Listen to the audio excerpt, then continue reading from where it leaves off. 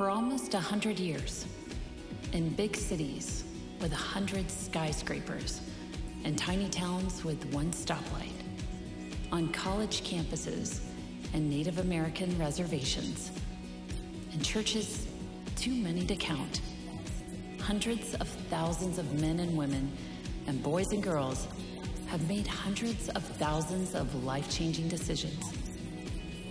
Almost none of them knew her name, and yet she was there. Annie Armstrong lived more than 100 years ago. Only this one picture of her survives. History could have easily forgotten her, but Annie Armstrong is worth remembering. In the late 1800s, when most women had no voice, Annie was one of the first to speak up. First, for the urban poor in her hometown of Baltimore, and then for Southern Baptist missionaries around the world who desperately needed support. It was for these people that she helped start the National Women's Missionary Union. As its first executive leader, she gave women a platform in their local church, and in ways that they'd never done before. These women helped focus Southern Baptist attention on the hurting and the lost, and the missionaries trying to reach them.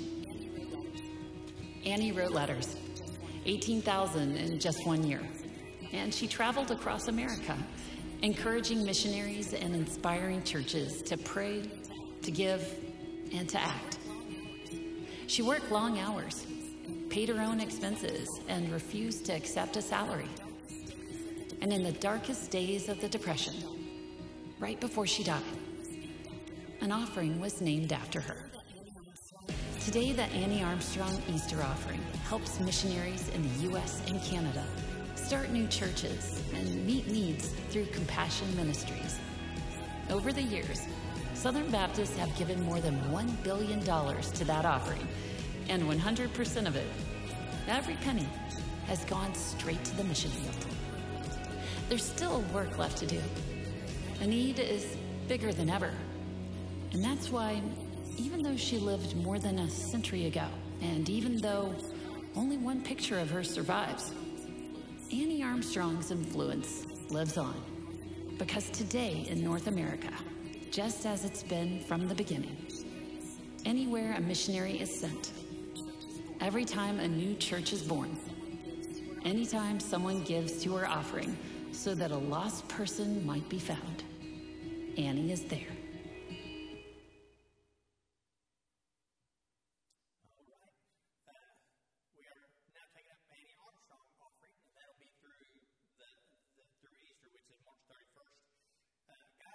Step it up because we got two offerings named after the women. Some men need to step up and get one named after them. All right, it is good to see you here this morning. Several announcements. The menu for this week's meal is going to be Parmesan chicken with a side of spaghetti, green beans, salad, salad bar, rolls, and dessert. And also the mission team is the one sponsoring it this week. And also after the service this morning, they will be out in the fellowship hall selling rolls and cinnamon rolls. And I can testify that the cinnamon rolls are good. I watched Paige. How many did you make? She made a bunch. And a couple of them got messed up. So I volunteered to distribute those. So just go out there and see them. They'll be out in the fellowship hall afterwards. Women of Joy, tickets are available. This is for April the 26th to the 28th. The deadline is March the 5th, which that's just 2 days away. So if you're interested, see Kim Falk. Kim, raise your hand there. There's Miss Kim. If y'all are interested in going on that trip, then come and see her. Megan, I'm going to let you make all your announcements. There is a women's paint party in the fellowship hall March the 23rd from 3 to 5. If you're interested in that, then please see Amber Pitt. Amber is the lady that works in our nursery. And so come see her if you're interested in that. You can come and start walking up. I've got other notes that I can make while you're on your way. Our Annie Armstrong offering this year is $5,000. 7th here. That's Thursday.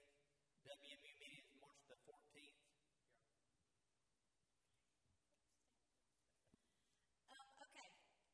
We've had so many turn-in items for our blessing bags, and I'm so grateful to everyone that has helped us with that. We plan to pack those bags this Wednesday night.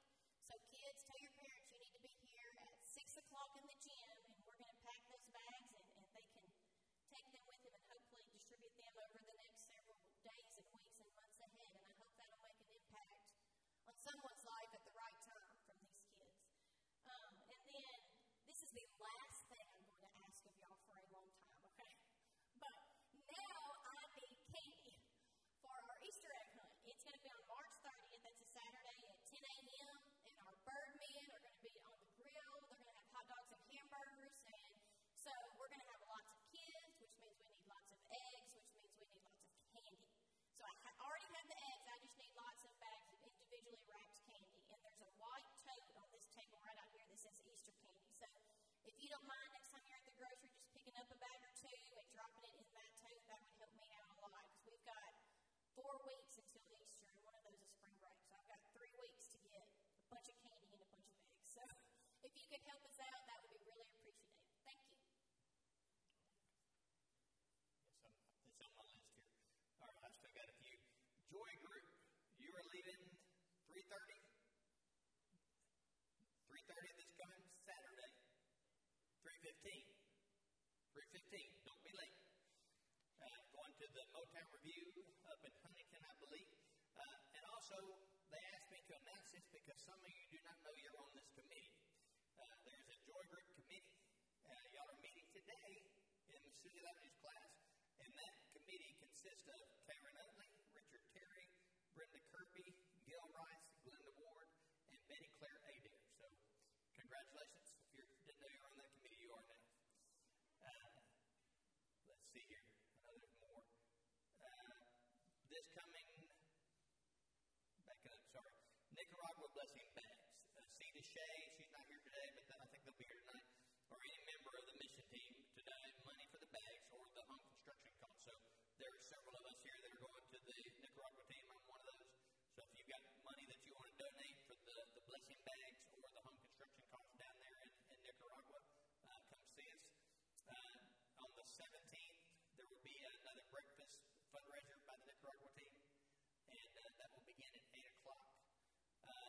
Please, if you can, hold your yard sale donations until April because we are out of room in the expansion room. So there's just a little bit of room in there. So if you get just a couple of bags and you bring them today, then that'd be great. But if you can, hold on to it until April because we're running out of room to store the items here.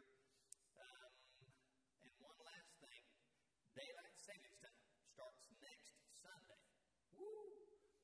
We have more sunlight. So make sure to set your clocks forward 1 hour next week before you go to bed that Saturday. That's right, right? Okay. I always get confused. The whole spring forward, fall back, and all that. All right. I think that's all the announcements that I have. Did I miss anything? Got everything? All right. All right. Well, if I could have our ushers come forward. Joe, you're our deacon of the day.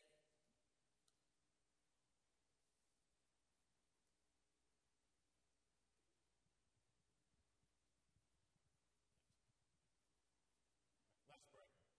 Dear Lord, we thank you for this day and for bringing us all together and for the wonderful weather we're experiencing. We thank you for all the blessings you've given us and for our church family, for all the activities we have going on. We ask that you bless this offering to further your mission to our church. Bring us back together next week. In Christ's name we pray.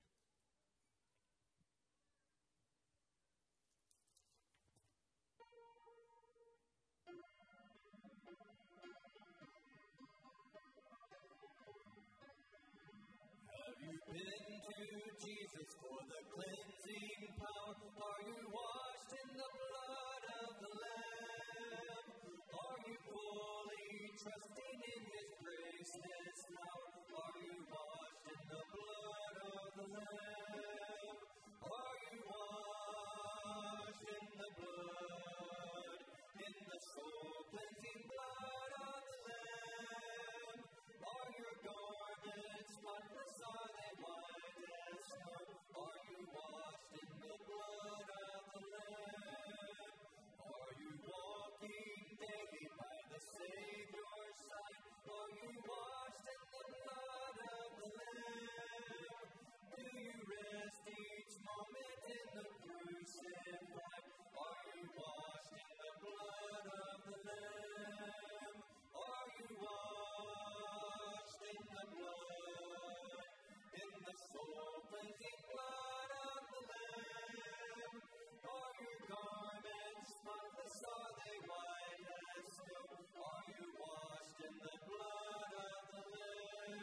Lay aside the garments that are stained with sin, and be washed in the blood of the Lamb. There's a fountain flowing for the soul unclean. Go be washed in the blood of the Lamb. Are you washed in the blood, in the soul-cleansing blood of the Lamb? Are your garments like the starry white as snow? Are you washed in the blood of the Lamb? It is so good to see you here. If you're here in person or visiting with us online, we just want to say a word of welcome. Just say we're glad you're here, excited that you're choosing to worship with us today.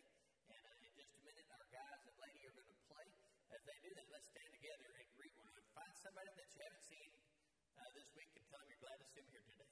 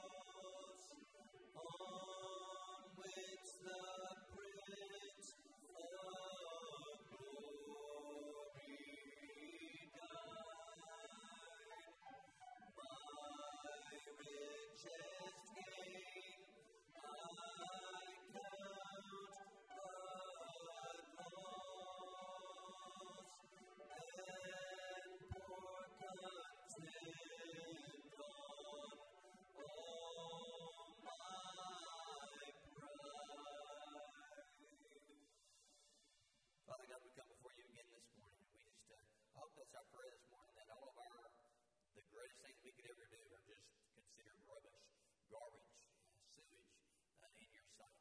There's nothing that we can do to earn our salvation. There's nothing we can do to pay for it. And it's only through the blood of Christ. And we thank you that that is something that is freely given to those who ask. And I pray for anyone who's here today, Lord, that you would speak to their heart, show them that today is the day of salvation. Today is the day of grace. And we thank you for that we have that mercy, that you are on the mercy seat, and that you give us that mercy that we don't deserve, that grace that we don't deserve, all because of what Christ did on the cross. We love you. We ask you all in Jesus' name. Amen. You can be seated.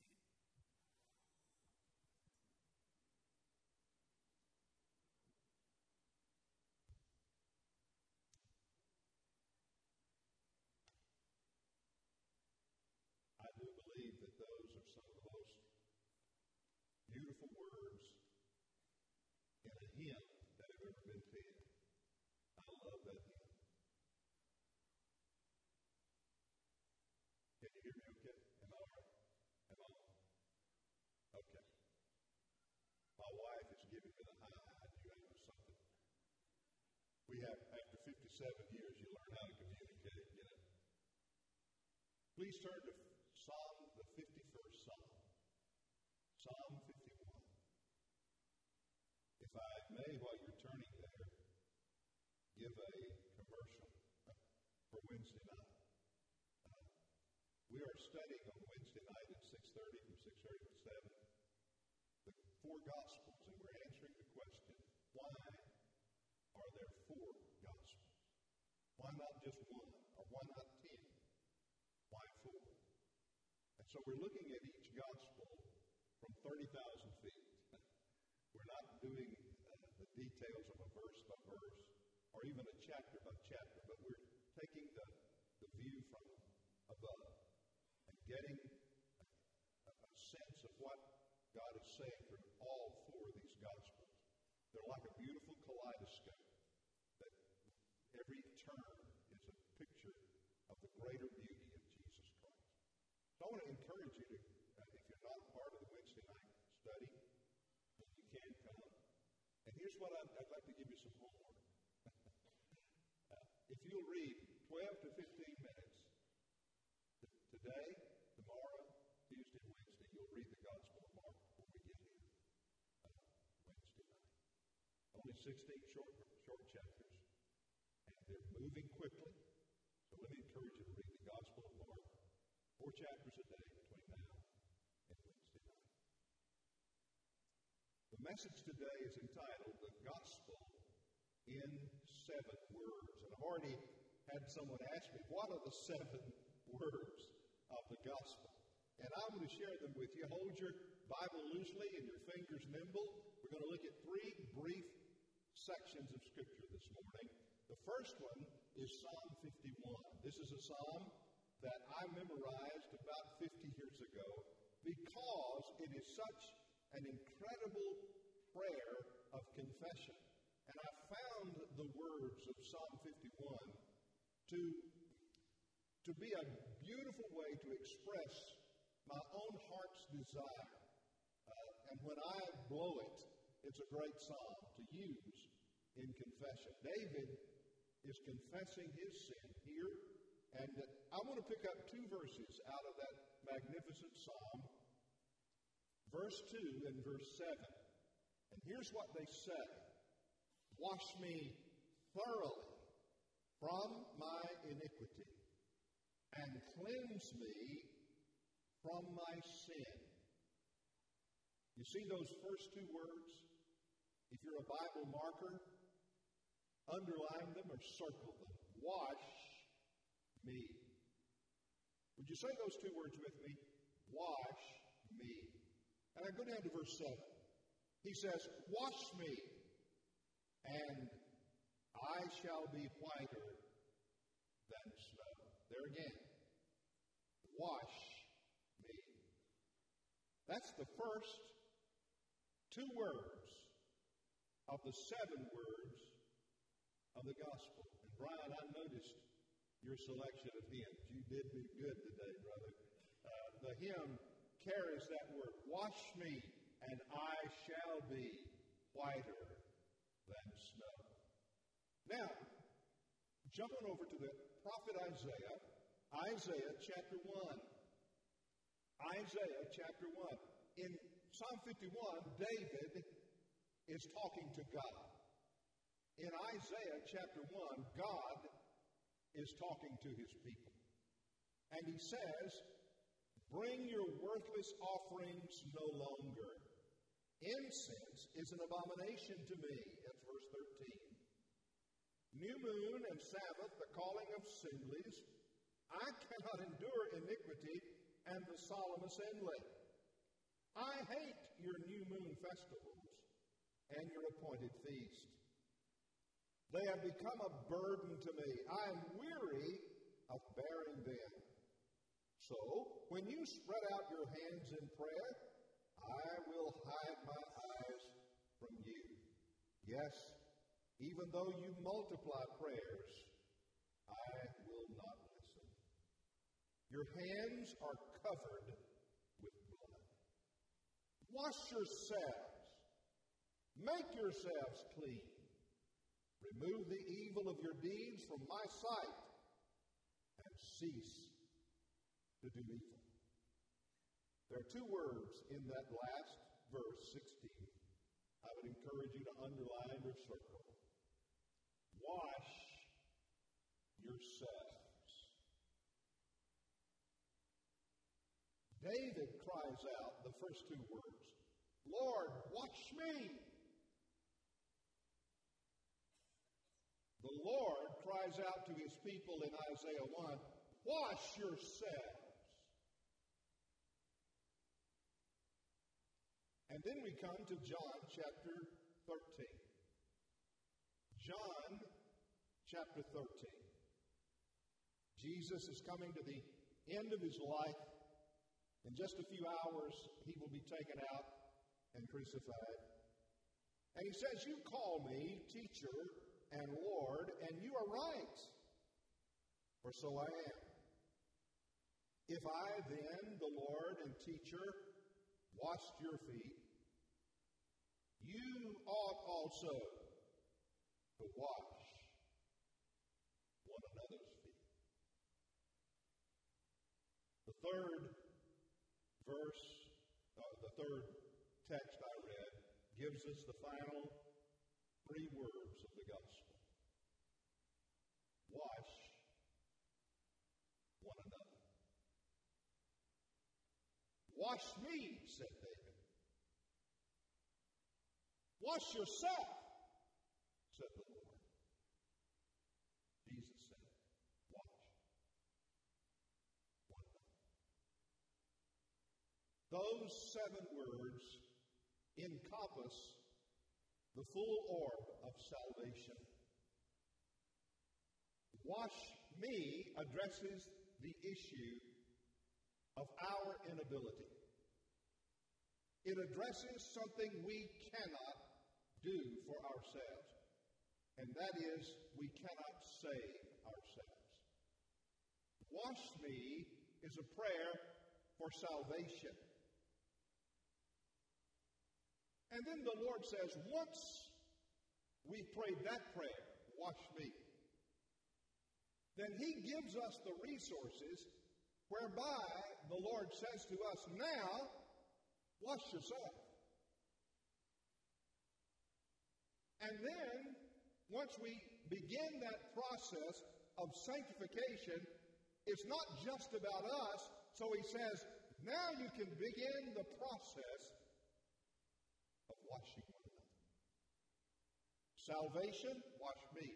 Sanctification, wash yourself. Service, wash one another. Now let's unpackage that quickly. In Psalm 51, the context there is David's sin with Bathsheba. He has blown it royally. He's not only committed adultery with one of his best friend's wife, but he has arranged the murder of one of his chief soldiers, Uriah. Now, David is living in the aftermath of that sin. He is feeling the weight and the guilty conscience of what he's done. He bathes in the finest marble tubs that can be bought. He uses the most expensive soaps that can be purchased anywhere in the world. He scrubs with the most exotic scrubbers, whatever you call them, that you can get. He gets out of the tub, puts on the finest silk robe that money can buy. But he's still not clean. He's still not clean. Because all he's able to touch is the outside. And there is a dirty heart inside of him that he can't reach with soap, that he can't reach with sponges, that silk robes cannot cover up. He cries out from the depth of his soul, "Oh God, wash me. I can't wash myself, Lord." I remember what Paul said to Timothy about Titus about that. In Titus chapter 3, verse 5, he talks about the washing of regeneration and the renewing of the Holy Ghost. Remember what he said? Not by works of righteousnesses which we have done, but according to his mercy, he has saved us by the washing of regeneration and the renewing of the Holy Ghost. I remember my dad was a sharecropper, and in the summer I would have to work to kind of buy my school clothes and that kind of thing. And I worked on the farm, and my job, I did whatever needed to be done, unskilled labor, back then. And part of my job was riding the back of the planter while they were planting the seed. Now, that was back before the days of masks, and they didn't think about that sort of thing back then, not even goggles. And at the end of the day, after riding behind that planter, I would look like an alien from outer space. I'd have about an inch of dust all over me. Now, when I got home, the first thing I wanted to do was jump in the bathtub. I felt so dirty and so needful. But David is feeling that way spiritually. He feels so dirty, but he can't reach that spot inside that needs to be cleansed. Hey, have you ever needed a bath and you couldn't give yourself one?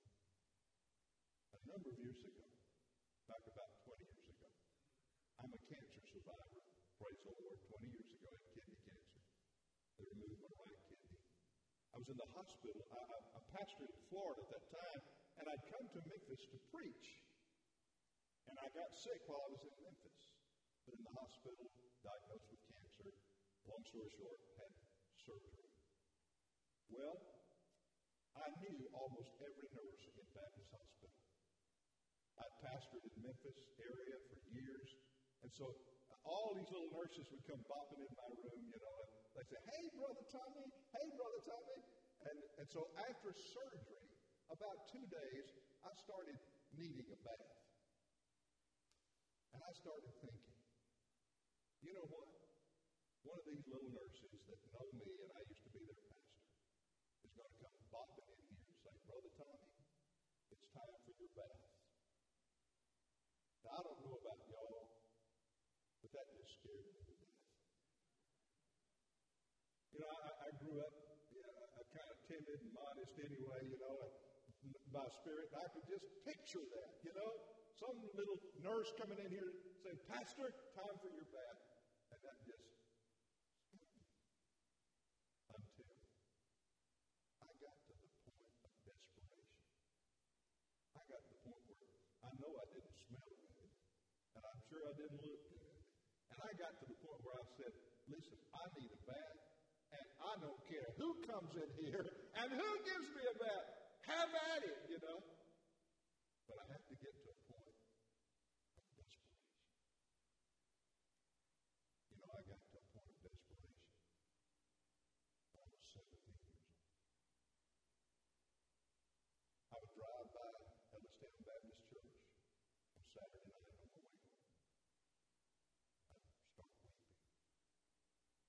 the bed and uncover my head. I'm 6 weeks from graduating from high school. My heart was so burdened down with the fact that I couldn't wash my heart. I couldn't even live up to my own aspirations, my own goals, much less God's. And I had to get to a point of desperation where I knew that I needed Jesus more than I needed anything or anybody else. Finally, in that spring revival in 1964, 6 weeks before I graduated from high school, sitting on the back row of Ellistown Baptist Church, God, the Holy Spirit, I think he jumped over everybody in the building, but came directly to me. That night, God changed my life. God, I cried. I didn't use these words because I didn't even know what to say. I just knew I was sick and tired of being sick and tired. And I just cried out to God. I wish I'd known the words of the psalmist, but I basically prayed, Lord, do in me anything you need to do in order to do through me anything you want to do. There may be somebody here, you need to pray that prayer today. Wash me. The blood of Jesus Christ cleanses us from all sin.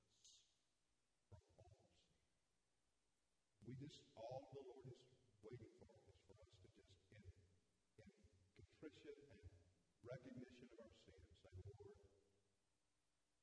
I need a spiritual bath. Wash me. Cleanse me.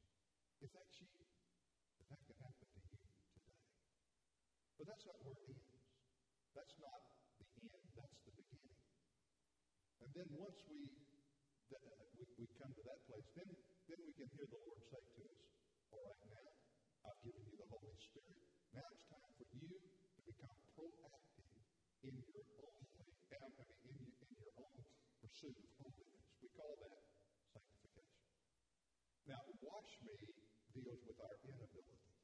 We can't do that. We can't cleanse ourselves. Wash yourself deals with accountability. Now that Christ lives within us, we are accountable to God. And He's going to hold us responsible for being good stewards of the life He's given us, the eternal life He's given us, and the witness that we have before a world that needs to know about Him. And so the Lord said to the children of Israel, wash yourselves. In other words, there's some things we don't need to ask God to do for us. There's some things He's already told us He wants us to do. I don't have to pray about it. I don't have to ask God about it. He's already told me in His Word what His will is. And He's already given me His Spirit and the power to do what He asked me to do. For God never asks us to do anything that He doesn't give us the resources to do it. God never orders anything that He can't pay for. So He says, wash yourselves. God's not going to send an angel down to clean up your computer. God's not going to send an angel down to clean out the magazine rack. God's not going to send a reminder to you every day to read your Bible and to pray. He's already told us what His will is. God is not going to force you to get rid of that bitter spirit that you've been holding against somebody. God's not going to come and twist your arm and say you need to forgive that person. He's not going to do it. God's not going to come and sit behind you and take your hand and write out your time check. He's not going to do it. He's not going to do that. Why? Because He says, wash yourselves. You're my child.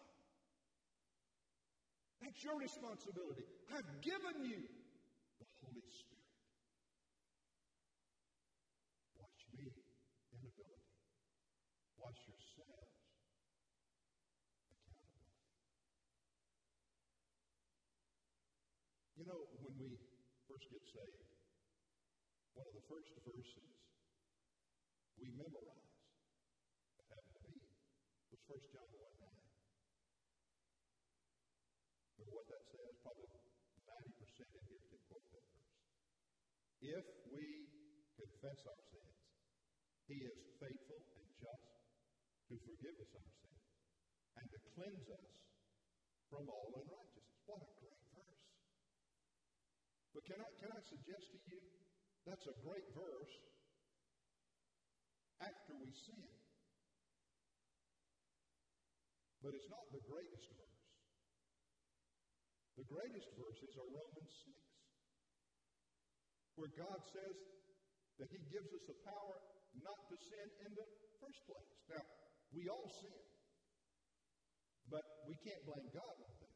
He gives us the power to live a victorious Christian life. He said, I've come that you might have life and that you might have it more abundantly.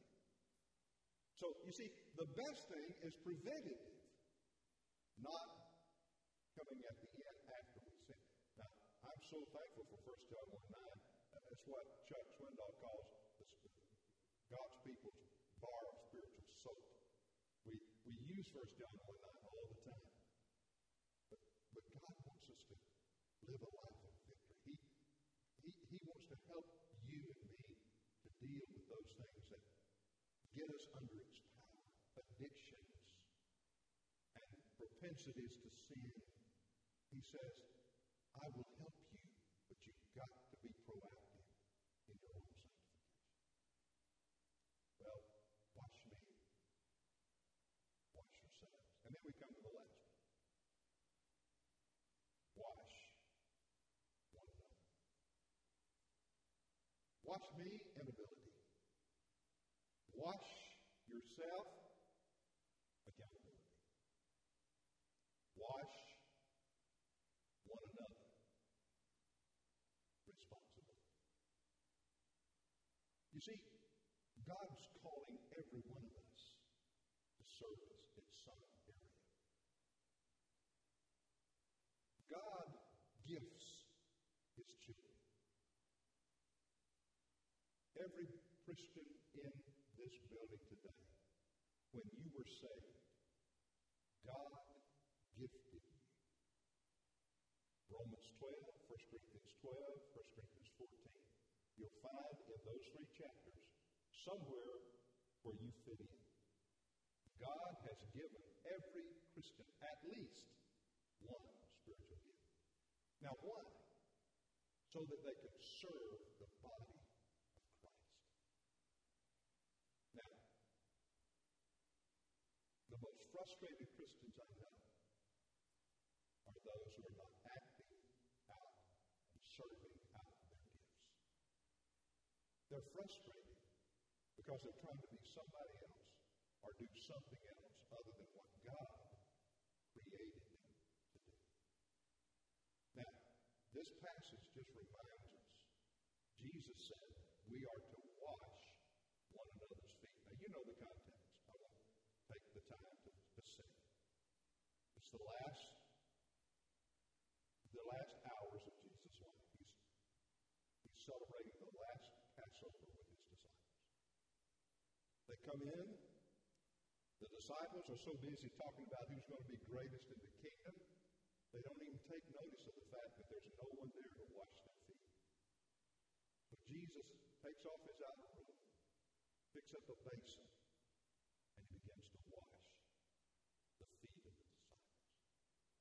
When he gets to Simon Peter, he withdraws and says, Lord, you won't wash my feet. Jesus said, Peter, if I don't wash your feet, I don't have anything to do with it. Peter, who is an expert in overstatement, says, well, Lord, not only my feet, but my head also. And Jesus said to him something very interesting. He said, Peter, you don't need a total bath. Here's Vincent's paraphrase of that. Peter, you've already prayed, wash me. You don't need a total bath. All you need is to have your feet washed. You know, you pick up dirt and dust and grime and some other things we won't talk about en route as they were walking the streets of Jerusalem. And so washing feet was a necessity, but it was also a spiritual picture of having our daily sins forgiven. Fellowship restored. Wash one another. You know, there's two phases to this, and I'll be through. This is a picture of two things. Number one, it's a picture of humble service. Number two, it's a picture of forgiving others. Now let me unpackage that. We'll be through. It's a picture of humble service. Can you imagine? Jesus, who left heaven, came to become a man, stooped to become a servant, and washed the feet of the disciples. I was pastor at First Baptist Church, Winter Park, Florida. It was a boring Monday morning. Brian, you can appreciate this, the staff. It was a boring Monday morning staff meeting. You know, like staff meetings are. You don't get hoarse or shout at staff meetings. It's just calendar planning, what we do this week. You know, I mean, we're just going through the routines. Everybody couldn't wait to get out, you know. Knock at the door. That's strange. Everybody knows we have staff meeting on Monday morning. Open the door, and there stood Barbara.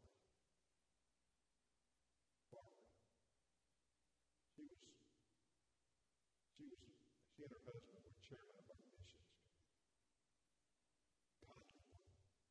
Been all over the world sharing the gospel. She had a basin in her hand. She said, Pastor, God has put on my heart that I'm to wash your feet. Now, I've been pastoring at that time over 40 years. Nobody ever offered to wash my feet. I said, Barbara, if God's put it on your heart, then do it. I sat down, took off my shoes. So thankful I had socks that didn't have holes in them that day. And Barbara began to wash my feet. There sat my staff. There was about, let's see, we had 5 other staff members in that room. One lady in 4 minutes. She washed my feet, and as she did, the fountains inside of me just exploded. I began to weep like a baby.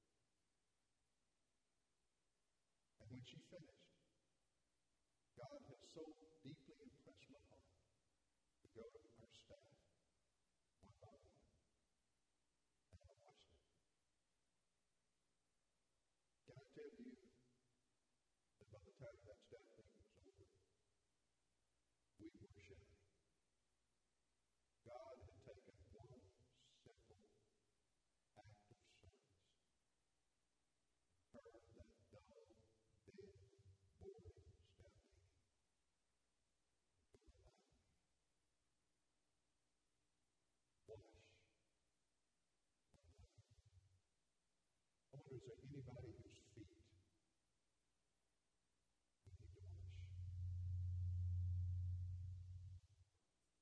The other thing it means, and I'm through with this, you're very kind listening, but I'll be through, just give it to you. It means humble service, but number 2, it means a picture of forgiving others. Washing feet, cleansing them from the daily grime and dirt you pick up. In this world, you walk through it, you pick up, you see things, you hear things, you just feel dirty. Get your feet washed.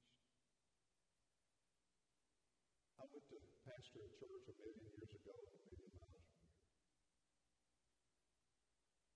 First week I was there, there was a lady in that church that I could tell right off the bat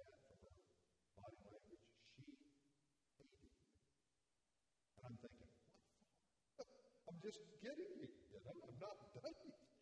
Give me a little time. Weeks went by, months went by.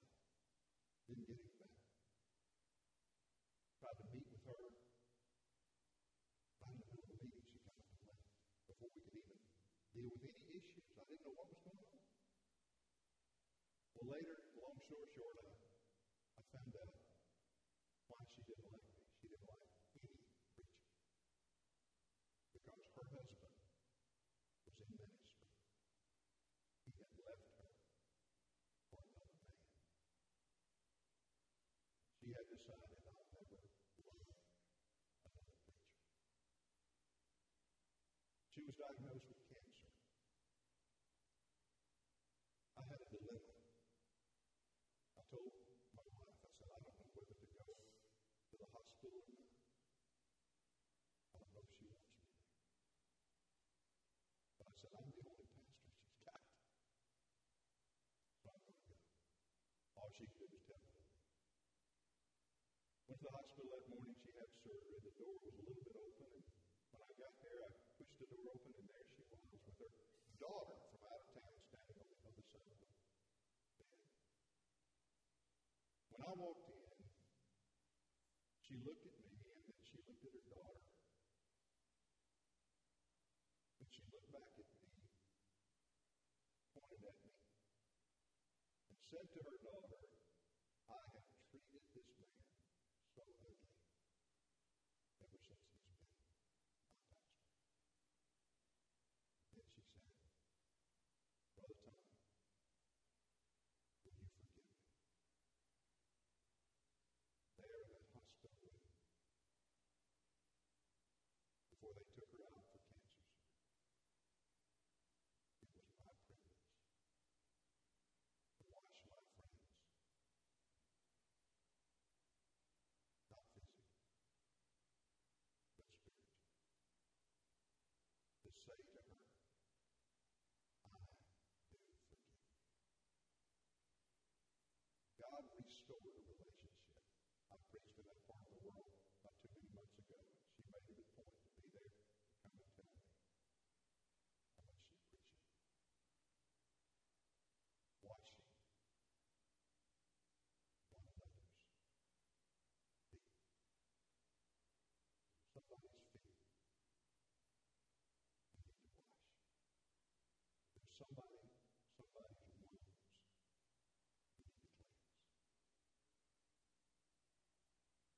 Wash me. Inability. Can't do it myself. Wash yourselves. Accountability. Wash one another. Responsibility. You got it.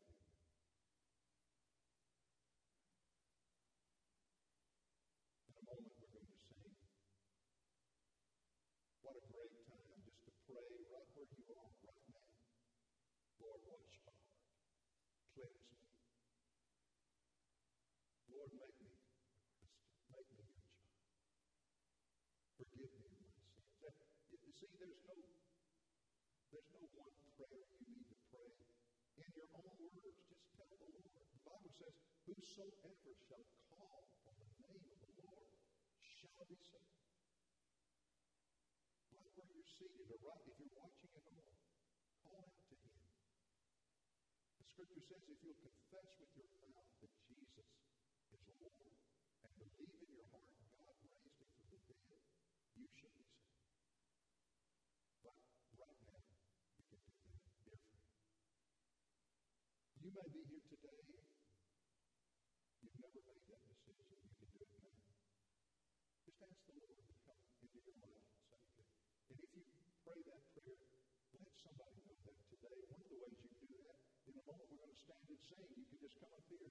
Just share with me, Brother Tommy, I pray today to trust Christ. Oh, what a blessing it would be to this church to rejoice with you in that decision. You may be here today and you're not a member of First Baptist here, but God's leading you to come and put your life in this church. I had a young man came up back to church last Sunday and said, that's what God's leading us to do.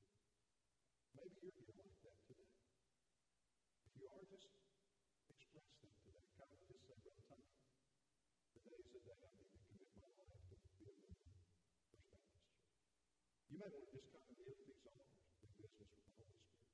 Whatever God is leading you to do. Maybe He's showing you somebody's feet you need to wash this week. Somebody you need to love, forgive. Father, in Jesus' name, now we pray these moments of invitation that your holy, precious, perfect will be done. Save those that are closest to salvation today than they've ever been. Lord, help them to step across that line by crying out to you, wash me, cleanse me, make me your child. Lord, I pray they won't leave this building today until they do that. Help those who need to come and unite with this church to do that. We'll pray and thank you for all you do in Jesus' name. Amen. Let's stand together as Brian leads us in our invitation.